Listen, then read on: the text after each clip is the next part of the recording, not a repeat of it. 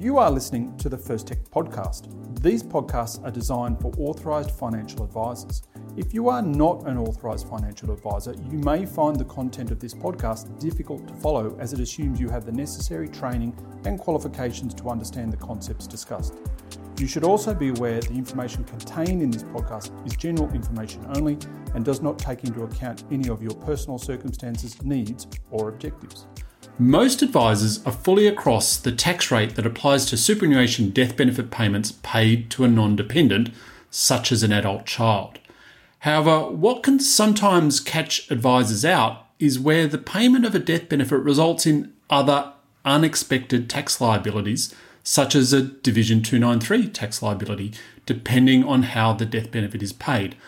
I'm your host, Craig Day, and here with me to discuss this month's question of the month is Linda Bruce. Okay, now, Linda, the payment and taxation of death benefits is a pretty common question we get in the First Tech team. However, one recent question we got involved the payment of a death benefit and Division 293 tax, which is not what you would normally think that an advisor would, that they would put those two things together. Can you please tell us the scenario that the advisor was asking us about? Sure, Craig. We got a call from the advisor concerning a client, Gabrielle. Let's call her Gabby. Gabby... Not her real name? Not her real name. Gabby is 45 years old. Gabby took a few years off work to look after her family, her young children. Gabby recently returned to work on a part-time basis. Actually, she returned in the last financial year. Her annual salary is $45,000, and the super guarantee is paid on top of that. Mm-hmm. So she doesn't have any other accessible income. And Gabby's top priority was to build up her retirement savings. So based on that, an advisor recommended Gabby to salary sacrifice $20,000 to super. Her taxable income after salary sacrificing to super became $25,000, which means Gabby is only liable to pay very minimal income tax and Medicare levy. And the advisor also recommended the government co-contribution strategy.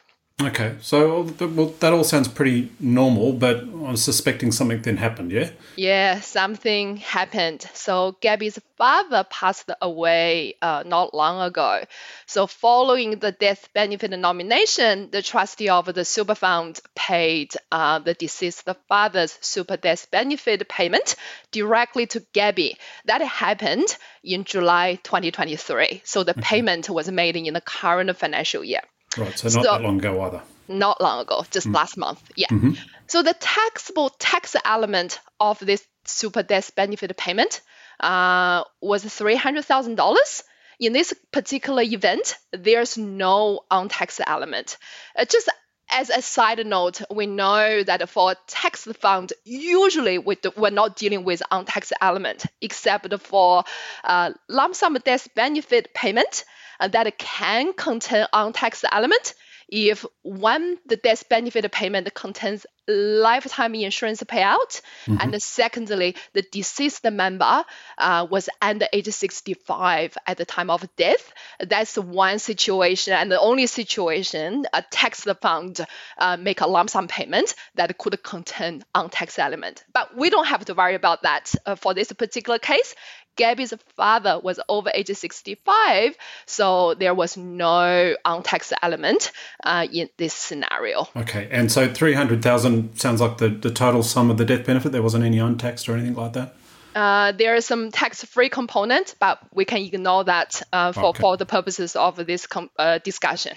Okay, so obviously things get tricky when a super death benefit's involved. Now, in this situation, the death benefit was paid by the fund directly to Gabby, so Gabby needs to pay the death benefits tax. Am I right? That's absolutely correct, Craig. In this situation where Gabby received the payment directly from the super fund, Gabby is the taxpayer. So the taxable component of the super death benefit payment forms part of Gabby's assessable income, and Gabby is liable to pay tax. Now, the advisor was fully aware of this, and the advisor also was fully aware that the taxable tax element of the super death benefit payment is taxed at Gabby's marginal tax rate, but capped at 15% plus Medicare levy. So all good. Now, advisor question that was mainly about how the $300,000 tax element from this super death benefit payment interacts with the remaining $25,000 taxable salary that Gabby is still receiving. That's the after Gabby's salary sacrifices $20,000 to super. In other words, the advisor was really asking about whether the $25,000 taxable salary is taxed first. So essentially here, what the advisor was asking about is just which income is considered to be the first slice of income. Is it the $25,000 that's the first slice of income, and then the $300,000 sits on top of that? Or is it the other way around? The first slice of income is that big fat $300,000 lump sum payment, and then the income sits on top of that. So that's actually a really, really good question. Now, there's a specific order to tax income subject to different rates. So I think I'm right there, am I? Yeah, Good. 100%, Craig. Excellent. Absolutely. So this is our understanding of the tax practice. Our understanding is that the ordinary income subject to normal marginal tax rate will be taxed first.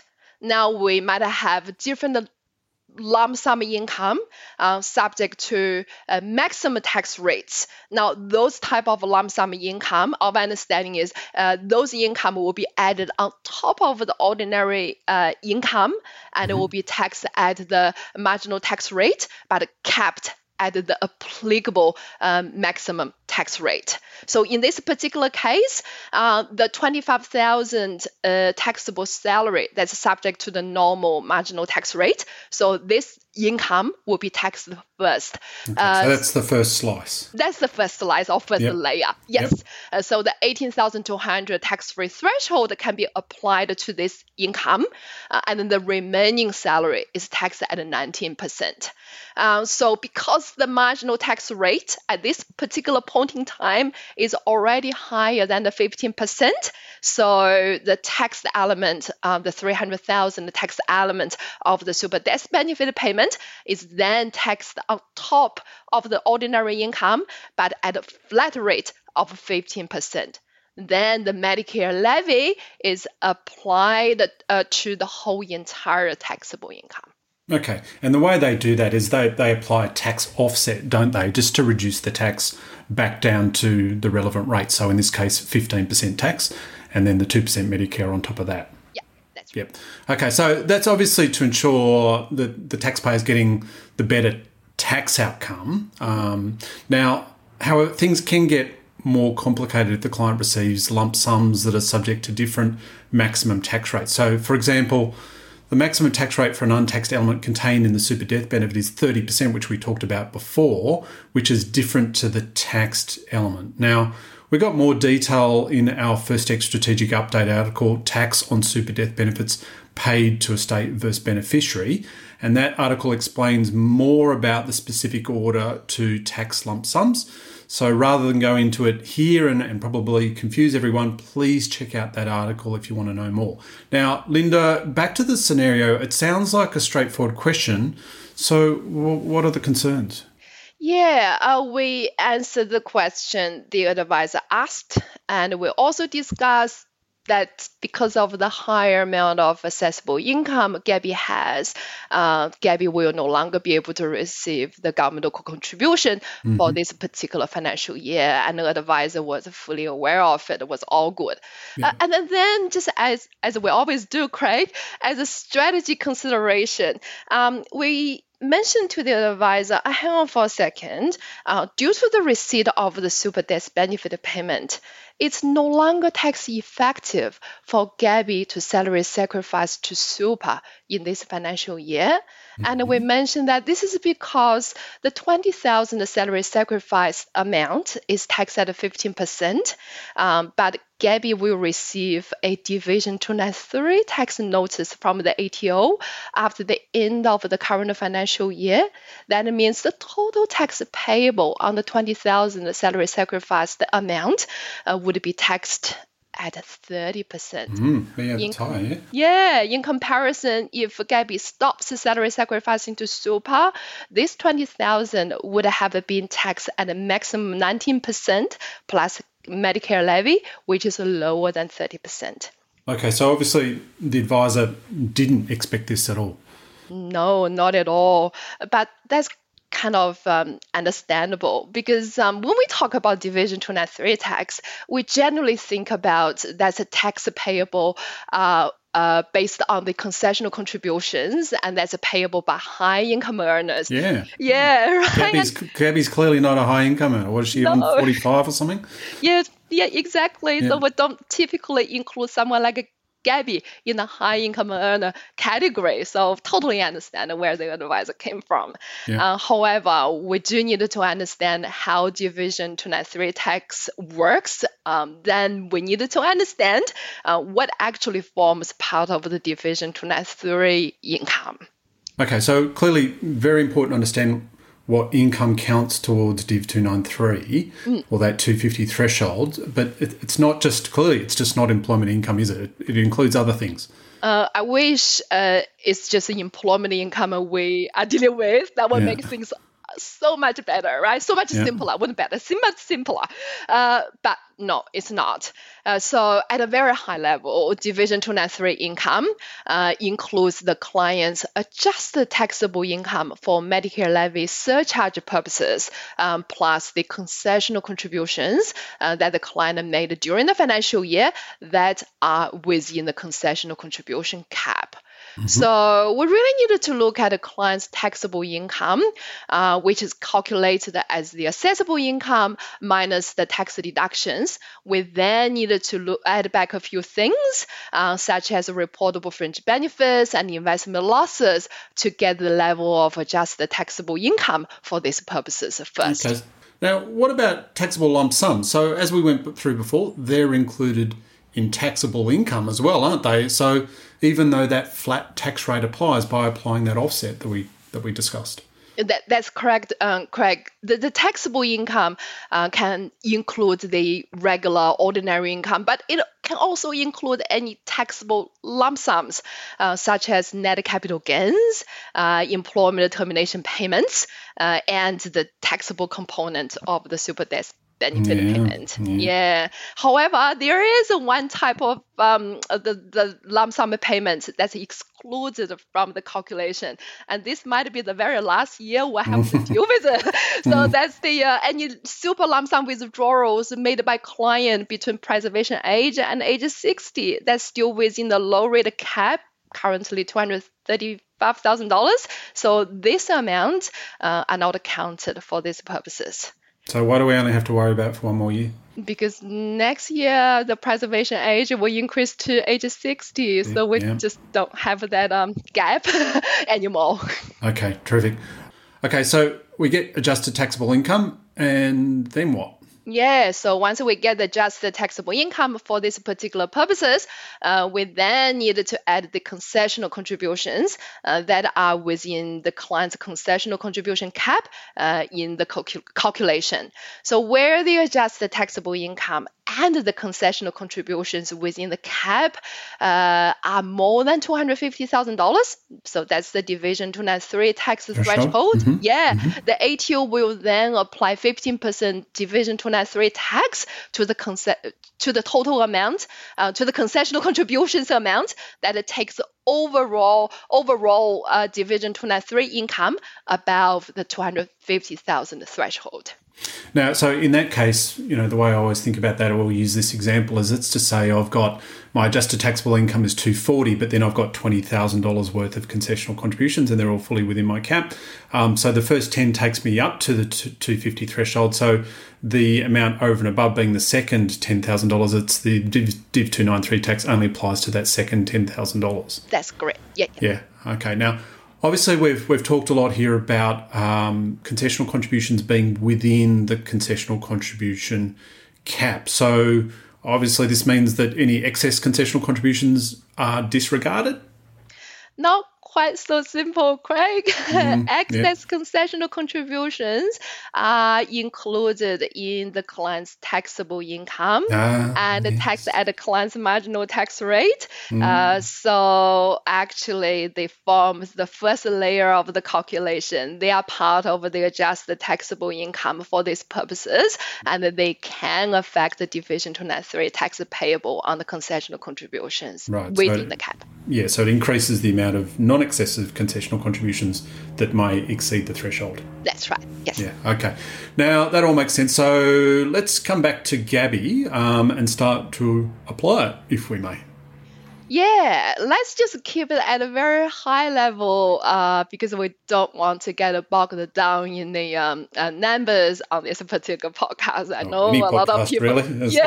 It's a bit hard to follow this on the bus, or I had someone tell me that they used to listen to our podcast mowing their lawn. So that advisors out there, thank you for that. That was I think at the SMSF Summit, the SMSF Association Summit. It came up. No, it was actually North Queensland. Came up and told me that how much he enjoyed the podcast as he mowed his lawn. So therefore, so however you listen to them, fantastic. We can't get all the numbers down and for our listeners, right? Yeah. So assuming that Gabby has no other tax deductions, so we get a taxable income that's $25,000 of the taxable salary, so that's the amount after salary sacrifice to super amount, and we have $300,000 from the death benefit. So let's do a very easy primary school math.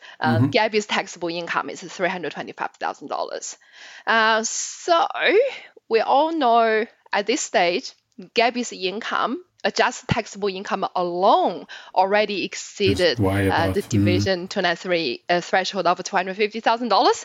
And we just know that all of the concessional contributions within the concessional contribution cap would be subject to Division 293 tax. Now, that's not just her salary sacrifice, is it? No. How about the super guarantee contributions?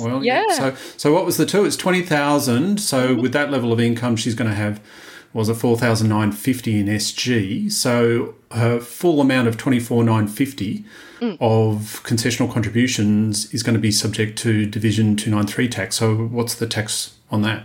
Yeah, so that's 15% on the $24,950. We got a Division 293 tax amount of $3,743.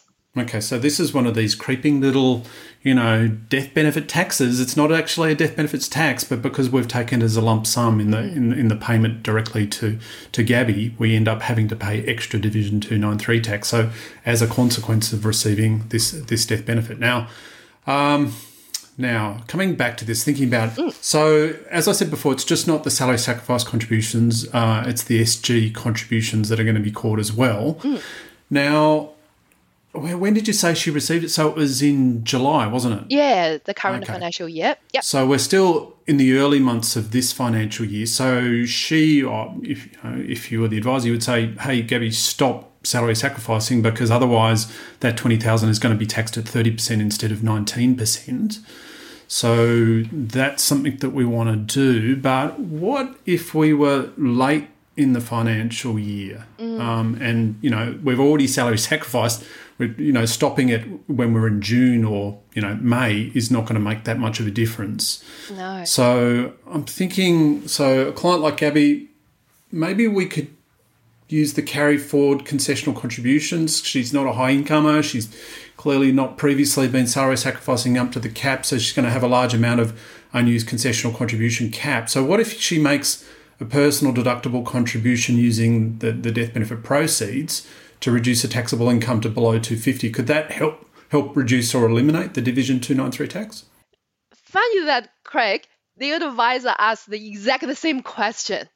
The short answer is no, because as we discussed earlier, the Division 293 income is based on the adjusted taxable income and the concessional contributions within the cap. So while the personal deductible contribution can reduce Gabby's taxable income, it needs to be added back to determine the Division 293 income. In other words, a personal deductible contribution simply cannot reduce the overall Division 293 income. Yeah, okay. So just to get that in my head, so we might go and claim a tax deduction that reduces my taxable income by whatever amount, right? And then, but because I'm putting that money back into super as a personal deductible contribution, it reduces my ATI, but then it increases straight back up because now I'm counting it not as taxable income, but as concessional contributions. Yep.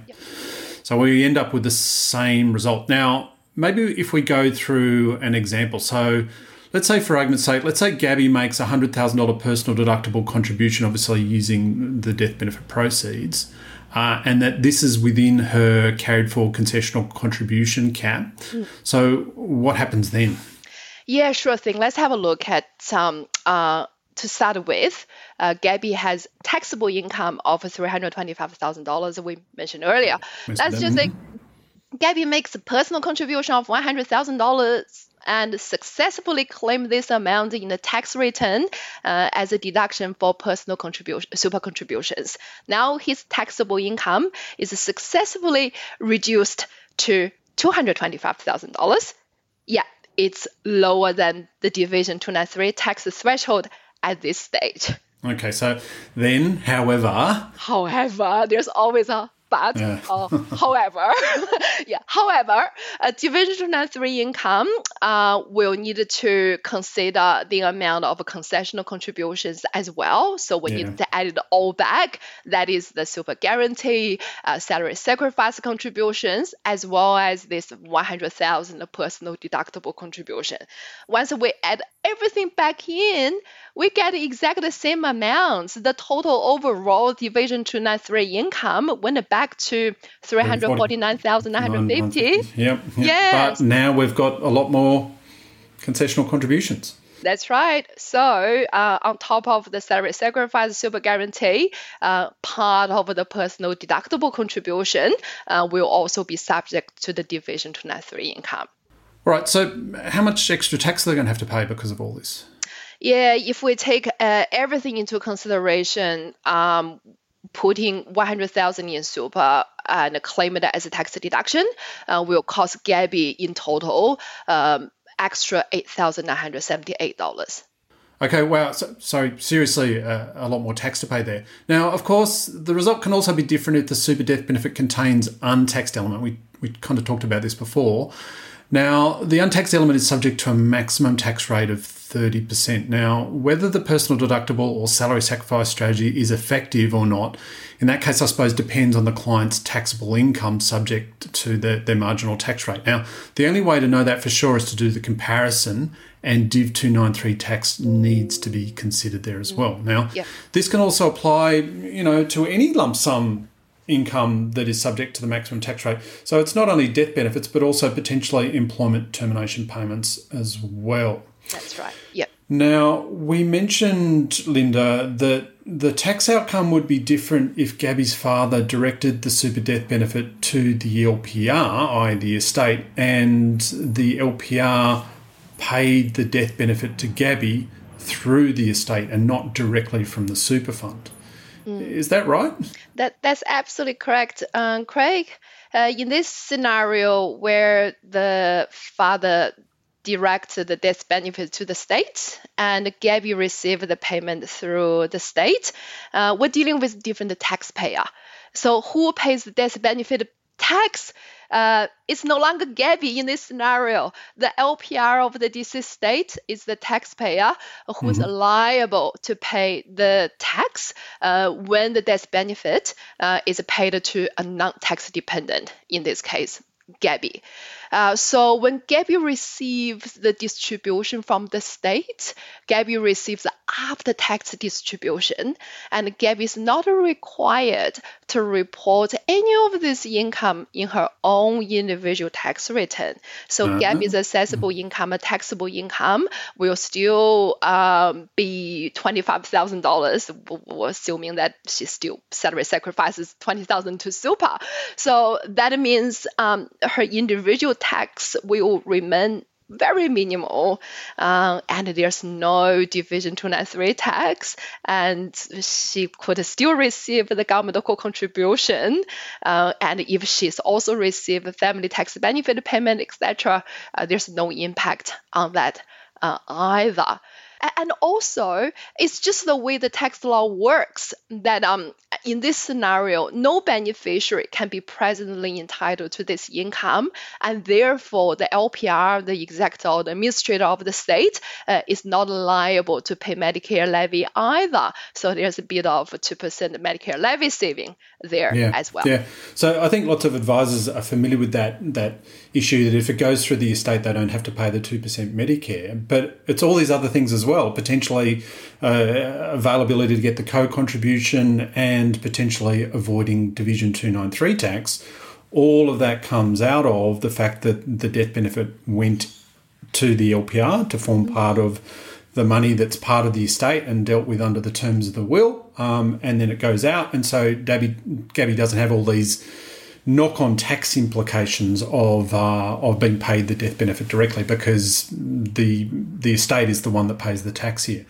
Now, however, if a client's deceased estate is going to be messy, it's probably not a good idea to direct money through the estate to save maybe $10,000 or $15,000 worth of tax if it's then and up for grabs.